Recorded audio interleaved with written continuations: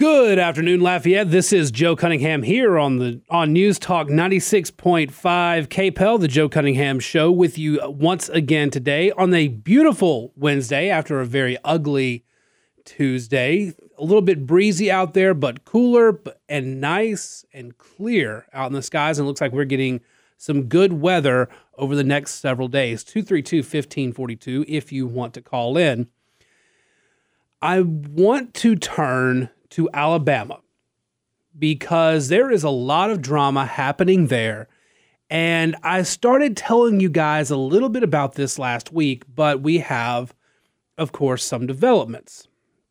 So last week, I pointed out that Donald Trump is making a few primaries in some states, kind of the keystone to his midterm strategy of showing that he is still relevant, he is still a leading factor in Republican politics. But the problem is that those candidates that he's been endorsing aren't really doing so hot. In fact, the Democrats in Georgia are not mentioning David Perdue, who is Trump's preferred candidate. The Republican Governors Association is all in for Brian Kemp. They're not mentioning Perdue at all. The Kemp campaign is not even mentioning David Perdue at all. Nobody is paying any attention to David Perdue, and his numbers are plummeting. But he is not the only one. In Alabama, you have U.S. Representative Mo Brooks running for Senate against a handful of other Republicans. This includes Mike Durant, who's currently in the lead according to the latest poll with 35%. Katie Britt with 28.5%. And then in a distant third is Mo Brooks at 16%. Then you have Lily Bodie with 6.5%, and 14.5% remain undecided. The Republican primary there has been kind of bitter. You have Mo Brooks, who is running as the very pro-Trump election 2020 needs to be a focal point kind of candidate. Well, not too long ago, Brooks actually said the best way to prevent a 2020 is to move on and look at 2022 and 2024. He essentially started walking away from the stolen election rhetoric, which is actually rhetoric that voters, if they care about it, is pushing voters in the opposite direction. So Brooks and his campaign started to walk away from it. Now, what you need to understand is that Brooks and his campaign have been terrible on the campaign trail throughout Alabama in this race. They have not done a good job. Brooks walked away from the stolen election stuff, and that gave Donald Trump the opportunity. Remember, I told y'all last week, Donald Trump was thinking about rescinding his endorsement of Mo Brooks. Brooks made it a point, Donald Trump endorsed me. That was a huge focal point of his campaign. But as of last week, Trump was looking at options elsewhere. We have this story that came out overnight and early this morning that Trump pulled his endorsement of Brooks. Mo Brooks of Alabama made a horrible mistake recently when he went woke and stated, referring to the 2020 presidential election, put that behind you, despite the fact that the election was rife with fraud and irregularities, blah, blah, blah, blah, blah. When I endorsed Mo Brooks, he had a 44-point lead and was unstoppable. He then hired a new campaign staff who brilliantly convinced him to stop talking about the 2020 election. He listened to them. According to the polls, Mo's 44-point lead totally evaporated based on his 2020, blah, blah, blah, blah, blah. Trump is still making it about the 2020 election.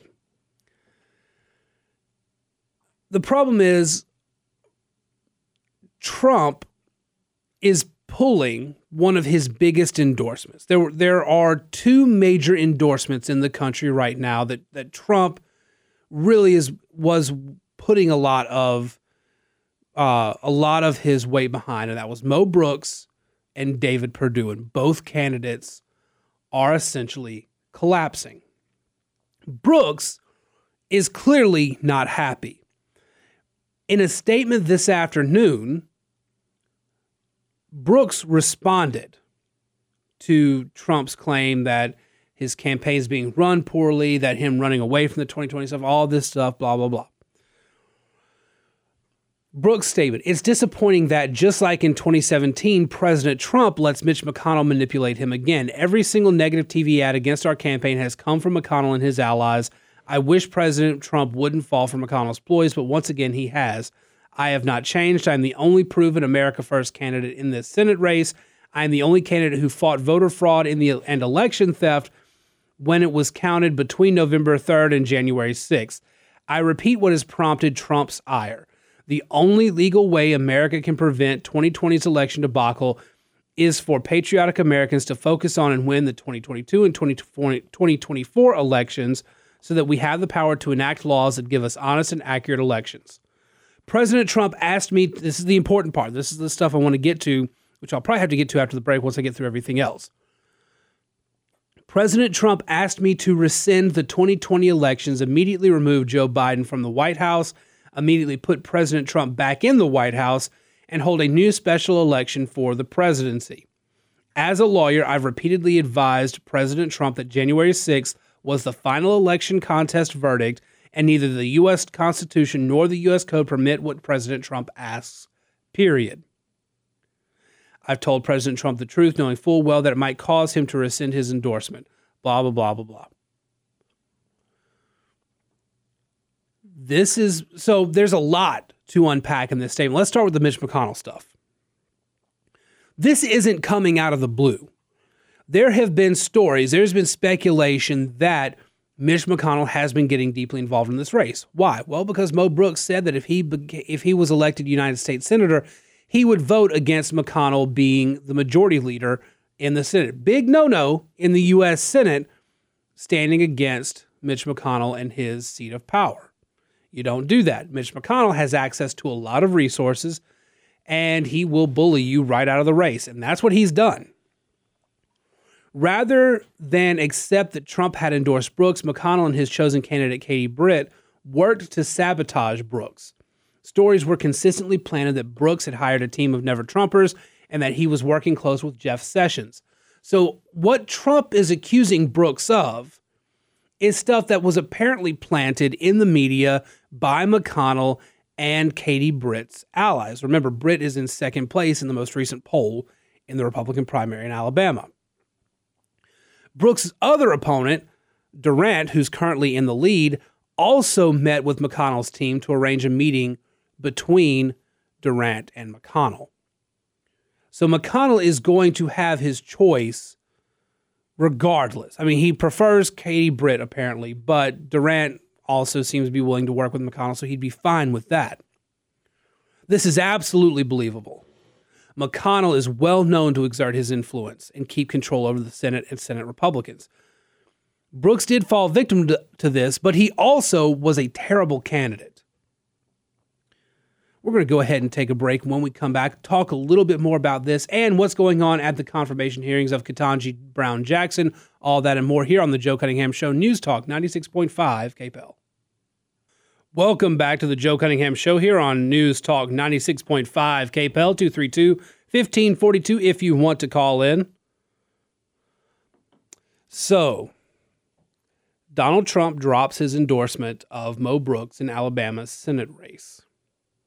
Mo Brooks fires back, says that Donald Trump is once again being duped by Mitch McConnell. But there's something in his statement, again, I want to focus on. In Brooks' statement, firing back at Donald Trump, President Trump asked me to rescind the 2020 elections, immediately remove Joe Biden from the White House, immediately put President Trump back in the White House, and hold a new special election for the presidency. As a lawyer, I've repeatedly advised President Trump that January 6th was the final election contest verdict, and neither the U.S. Constitution nor the U.S. Code permit what President Trump asks, period. I've told President Trump the truth, knowing full well that it might cause President Trump to rescind his endorsement, but I took a sworn oath to defend and protect the U.S. Constitution. I honor my oath. That is the way I am. I break my sworn oath for no man. That part of the statement is actually going to lead to trouble. Brooks, like I said, has not been a great candidate. He's been kind of all over the place. He hasn't really been able to maintain a consistent message. When he did focus on the 2020 stuff, it wasn't going very well. And now that he has completely switched his messaging, hired a new team, his numbers have just plummeted. Brooks' admission at the end of his statement about what Trump told him to do is probably going to end up being problematic. He's essentially telling everybody that will read the statement that, yes, Trump did want to overturn the election and do so in ways that aren't exactly legal or constitutional. That will, of course, spark renewed discussion on the matter and overshadow Brooks' race. In other words, as he's trying to run away from the 2020 election, he's also set himself up to be forced to take more questions on it. It's bad strategy, legal and political. It's ill-advised, and you can bet there are enough people out there who are going to try to make this a legal problem for both men. We'll continue to see. Trump is promising a new endorsement in the future. I'm thinking probably he's going to look at Mike Durant, who again has 35% of the vote in Alabama, according to the most recent of the Republican primary. He's got around 35% of the vote in the Republican primary. Probably comes out ahead and gets into a runoff against whatever Democrat is out there. Katie Britt could see a surge, possibly, but it's not guaranteed. That is Mitch McConnell's preferred candidate, though. And that perception out there could actually, in Alabama, keep her numbers from ever rising up a bit more.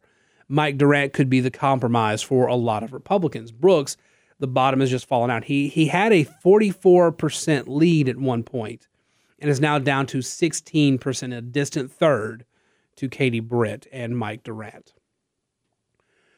But the thing here is that these races that Trump is getting involved in quite directly are having not a positive they're not positive outcomes for Trump and his endorsement power, but they are actually negative outcomes.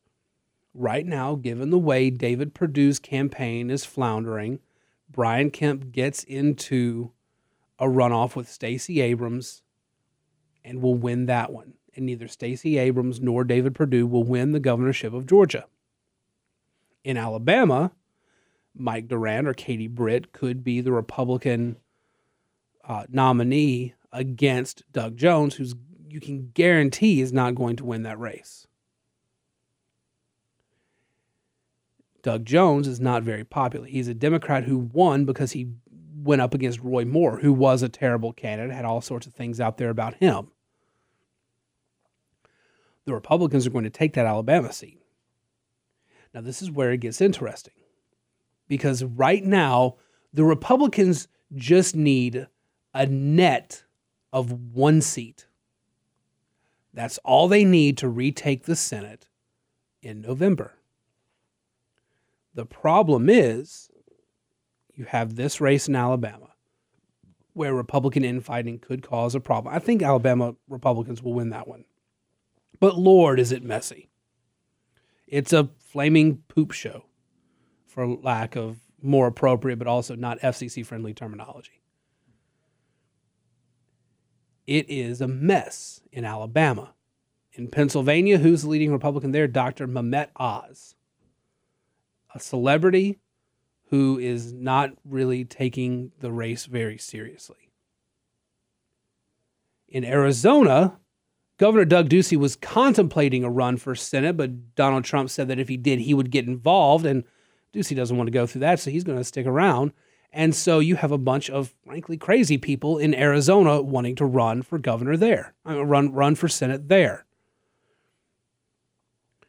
In Georgia, you have Herschel Walker, who is the leading Republican, will probably be the Republican nominee in Georgia based on name ID alone, but has so many negatives out there against him that Raphael Warnock, who has some problems himself, some domestic issues himself, and is losing popularity in Georgia, You know the Democrats are going to pull out everything they can against Herschel Walker and make that a really bloody race.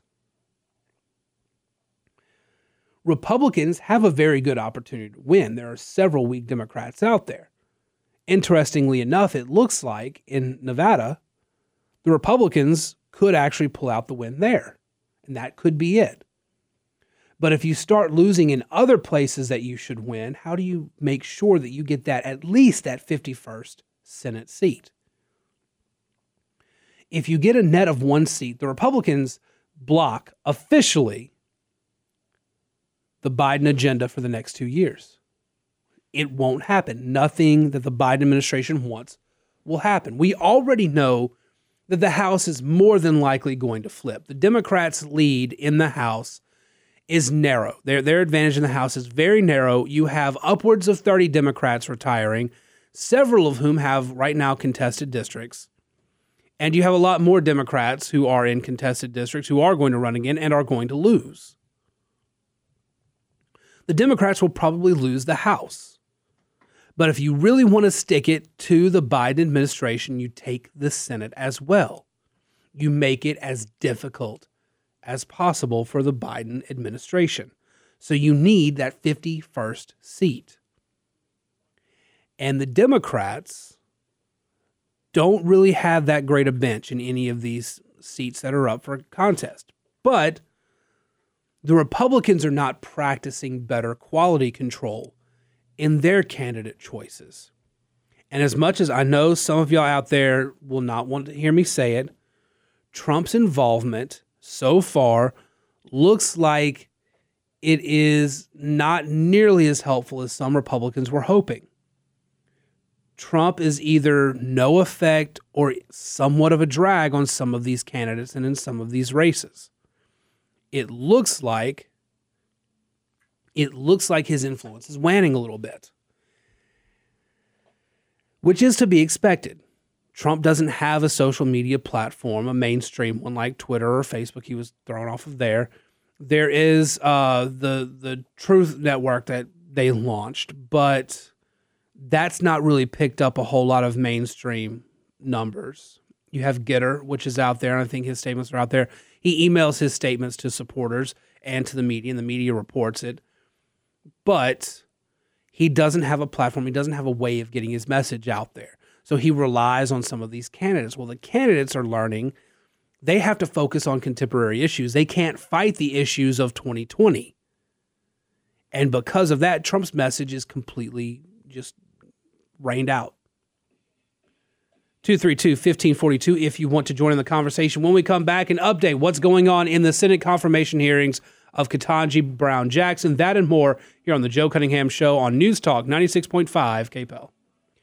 Welcome back to the Joe Cunningham Show here on News Talk 96.5 KPEL 232-1542 if you want to call in. You can also catch me on Twitter at Joe P. Cunningham and on Facebook, facebook.com/Joe Cunningham Show.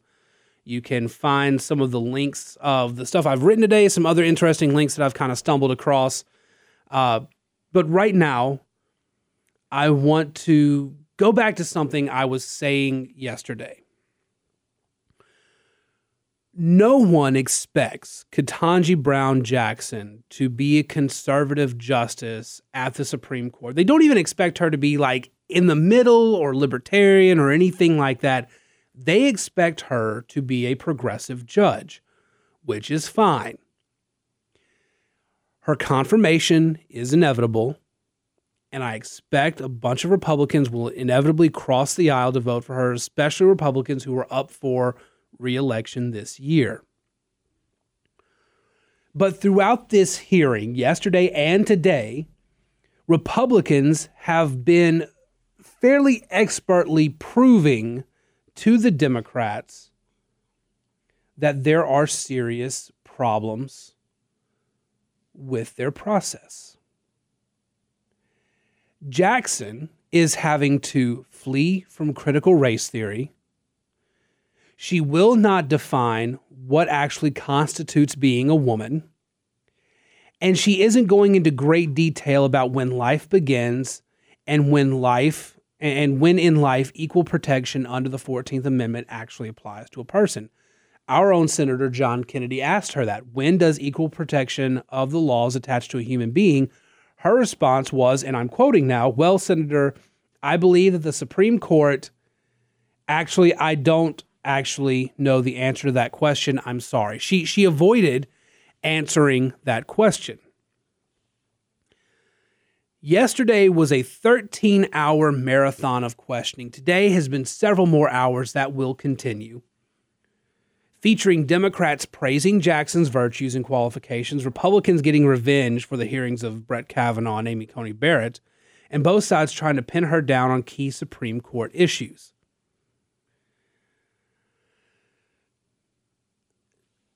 It's not been a great hearing for Jackson.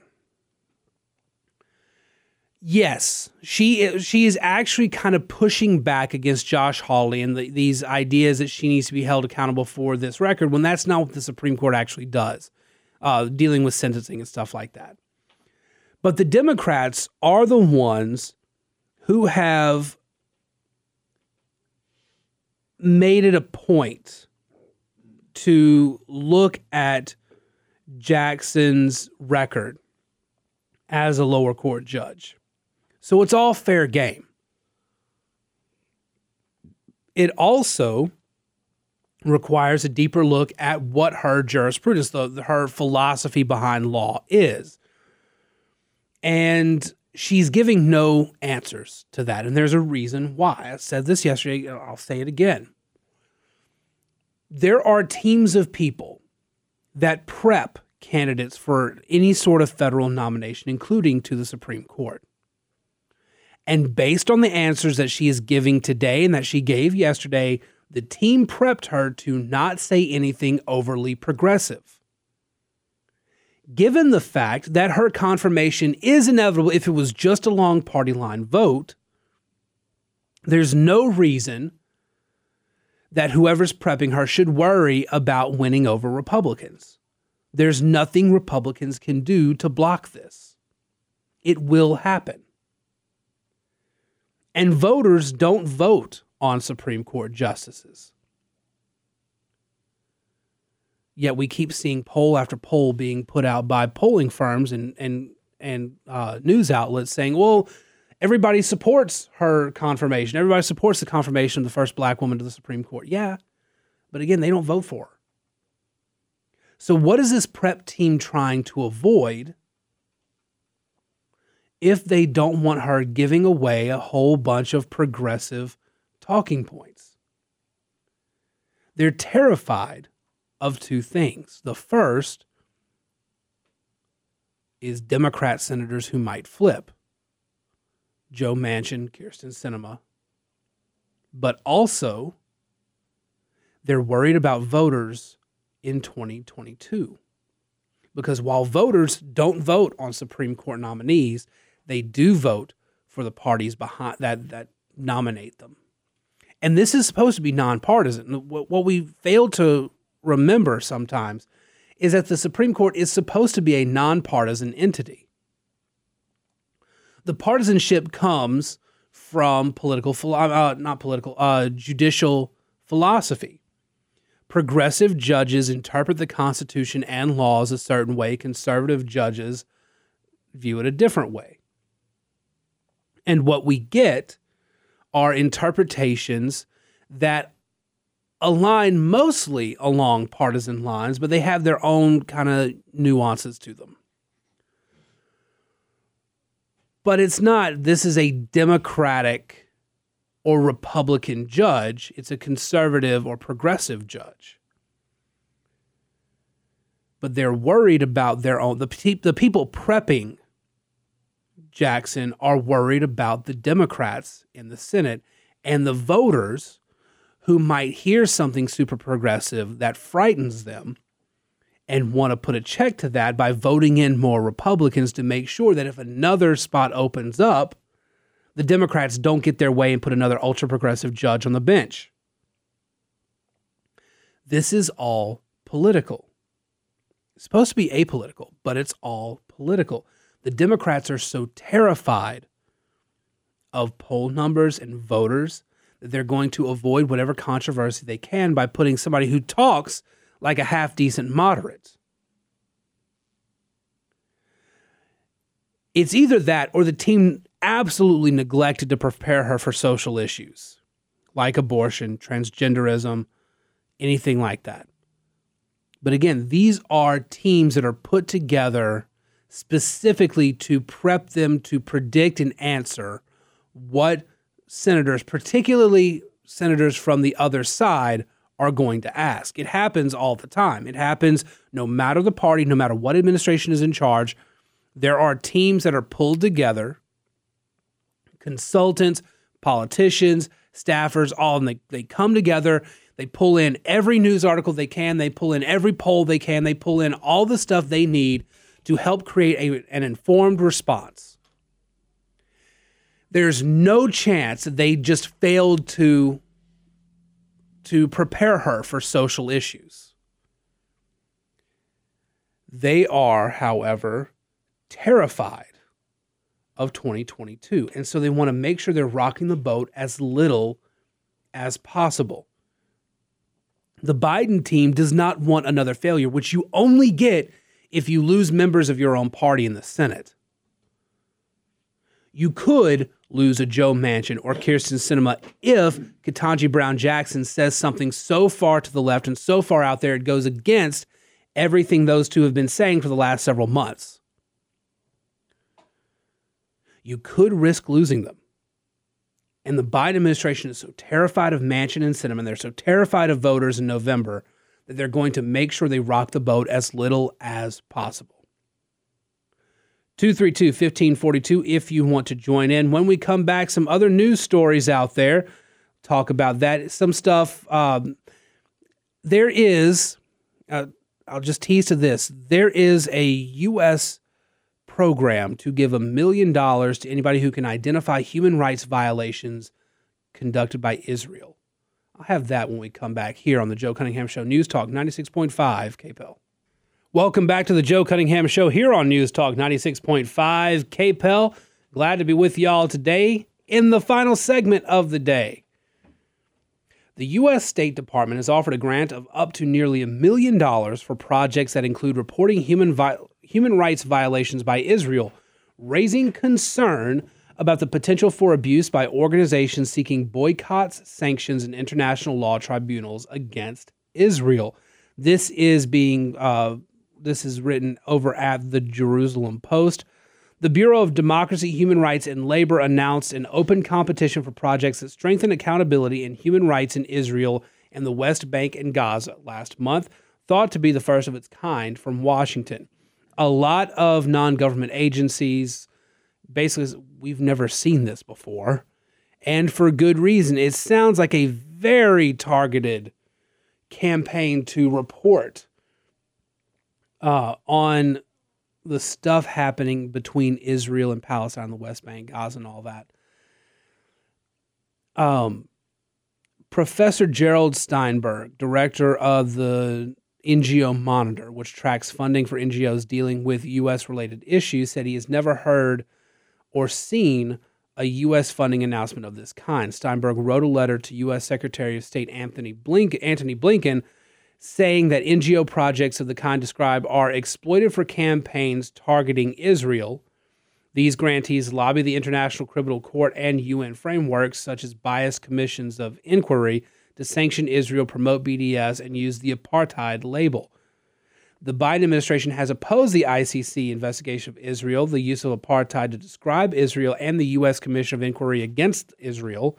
In light of this, Steinberg wrote, they call on the State Department to reconsider that program.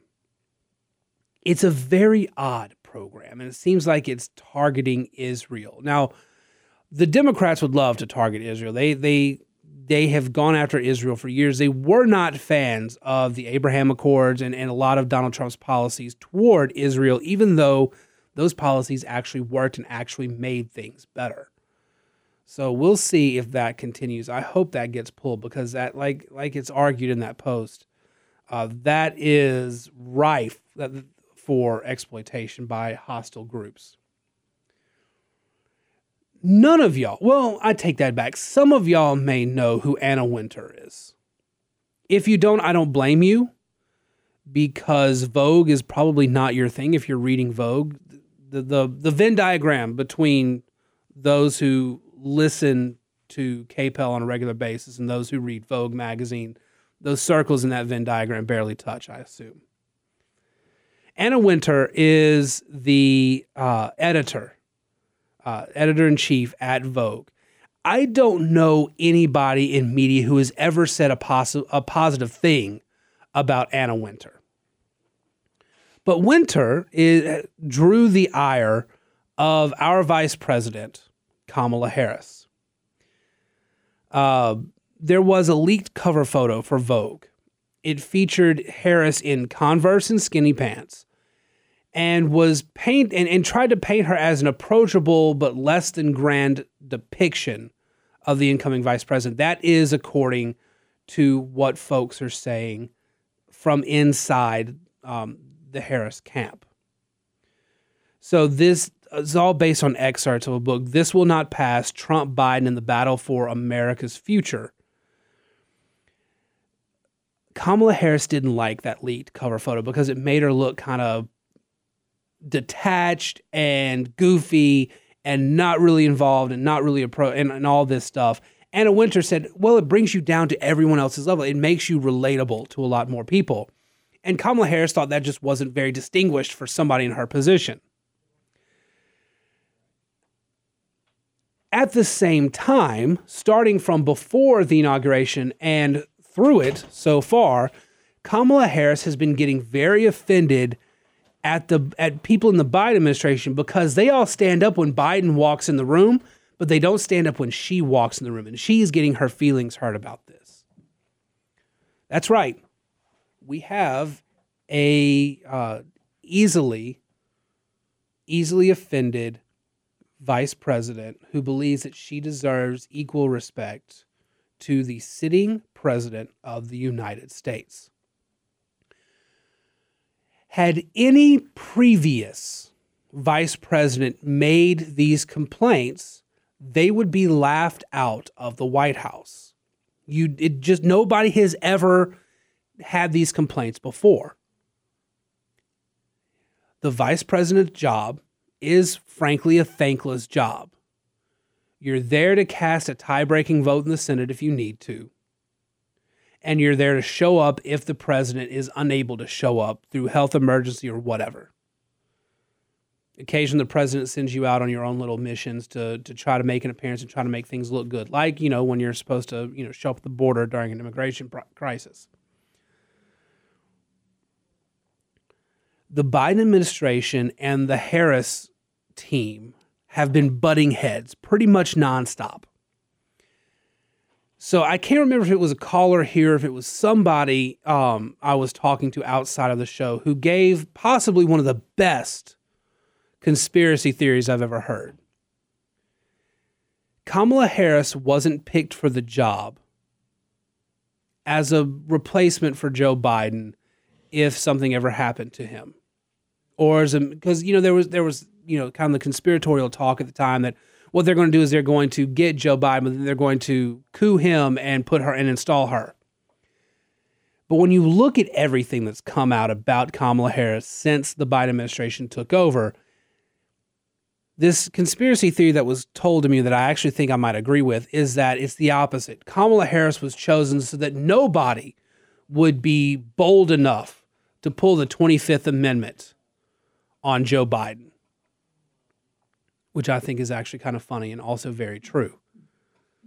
Because who in their right mind would initiate the 25th Amendment and look between Joe Biden and Kamala Harris and say, you know what? Kamala's going to do a better job. There's no evidence of the fact. She cannot run an office. Every elected office she's been in, there's been drama, there's been resignations, there's been unaccountability. I mean, it's just been awful. She cannot manage an office. And now she's getting irritated that people aren't standing up for her like they stand up for the president. She's finding it offensive. That'll do it for me today, you guys. Tune in tomorrow. We'll be right back here on the Joe Cunningham Show on News Talk 96.5 KPEL. In the meantime, catch me on Twitter at Joe P. Cunningham, Facebook.com/Joe Cunningham Show. Email me, joe@redstate.com, and check out the podcast version of the show on Spotify, Apple, wherever you get your podcasts. We'll talk to you tomorrow.